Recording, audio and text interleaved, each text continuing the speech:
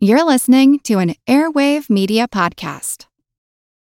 When you need mealtime inspiration, it's worth shopping Kroger, where you'll find over 30,000 mouth-watering choices that excite your inner foodie. And no matter what tasty choice you make, you'll enjoy our everyday low prices, plus extra ways to save, like digital coupons worth over $600 each week. You can also save up to $1 off per gallon at the pump with fuel points. More savings and more inspiring flavors make shopping Kroger worth it every time. Kroger, fresh for everyone. Fuel restrictions apply. Do you find it hard to sleep at night?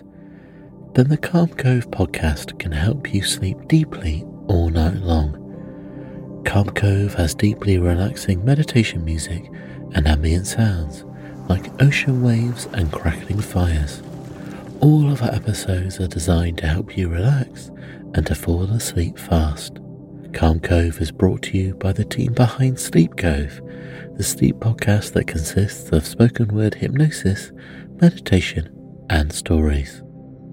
So if you want to listen to a beautiful soundscape tonight, search for Calm Cove on Apple Podcasts or Spotify and see how we're helping millions of people relax and go to sleep every night.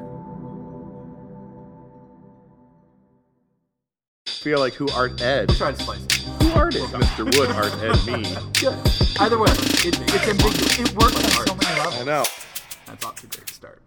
Welcome to Who Arted, where we explore visual arts in an audio medium. I'm your host, Kyle Wood, and it is the start of Diwali, the major festival of light, celebrating the triumph of good over evil, knowledge over ignorance, light over the dark. It's one of the most popular celebrations for Hindus, Jains, Sikhs, and Buddhists, and during the festival, one common decoration one might come across is Rangoli. Rangoli is more than just a pretty design. It's a tradition believed to be a harbinger of luck. The tradition of creating Rangoli on floors is passed down through the generations, largely unchanged, but there are variations of the practice in different areas. Rangoli designs began in India, Nepal, and Bangladesh. The distribution of colors has spiritual connotations, often utilizing radial symmetry and a yin-yang type of even balance that's not only visually satisfying, but also considered to be a symbol of luck, growth, and prosperity. Rangoli are traditionally placed at the main entrance or in a courtyard as a way of extending sort of a warm welcome for the goddess Lakshmi. The word Rangoli comes from a Sanskrit word, Rangavali, for creative expression of art by means of color. Those colors traditionally are created using colored rice, sands, flowers, even paints. Today, some people incorporate other materials for embellishments, such as glitter or even stickers. It's a design that's handmade and open to a lot of creative embellishments. Along with variations on the designs, there are also many names for the designs that people in the West often refer to simply under the umbrella term Rangoli.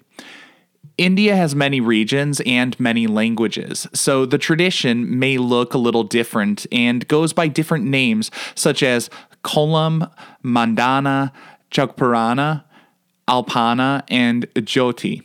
Sincere apologies for any mispronunciations, but I am trying. Longtime listeners, I'm sure, are well aware pronunciation is not my strong suit for any culture, and I am well aware of the irony of hosting a podcast when talking is not really your greatest skill. Each of these are a little different, springing from different regions, but generally, they're all used to mark celebrations and bring good luck. During Diwali, Rangoli designs are often decorated with lit diyas, making them even more stunning as they bring light and color in such beautiful balance. To look upon them is a meditative experience. This concludes this week's episode of Who Arted. If you found this tolerable, please like and subscribe on Apple Podcasts, Spotify, or wherever you're listening. You can find images of the work being discussed this week and every week in the show notes, on Twitter at WoodArtEd, and the website whoartedpodcast.com. Podcast done.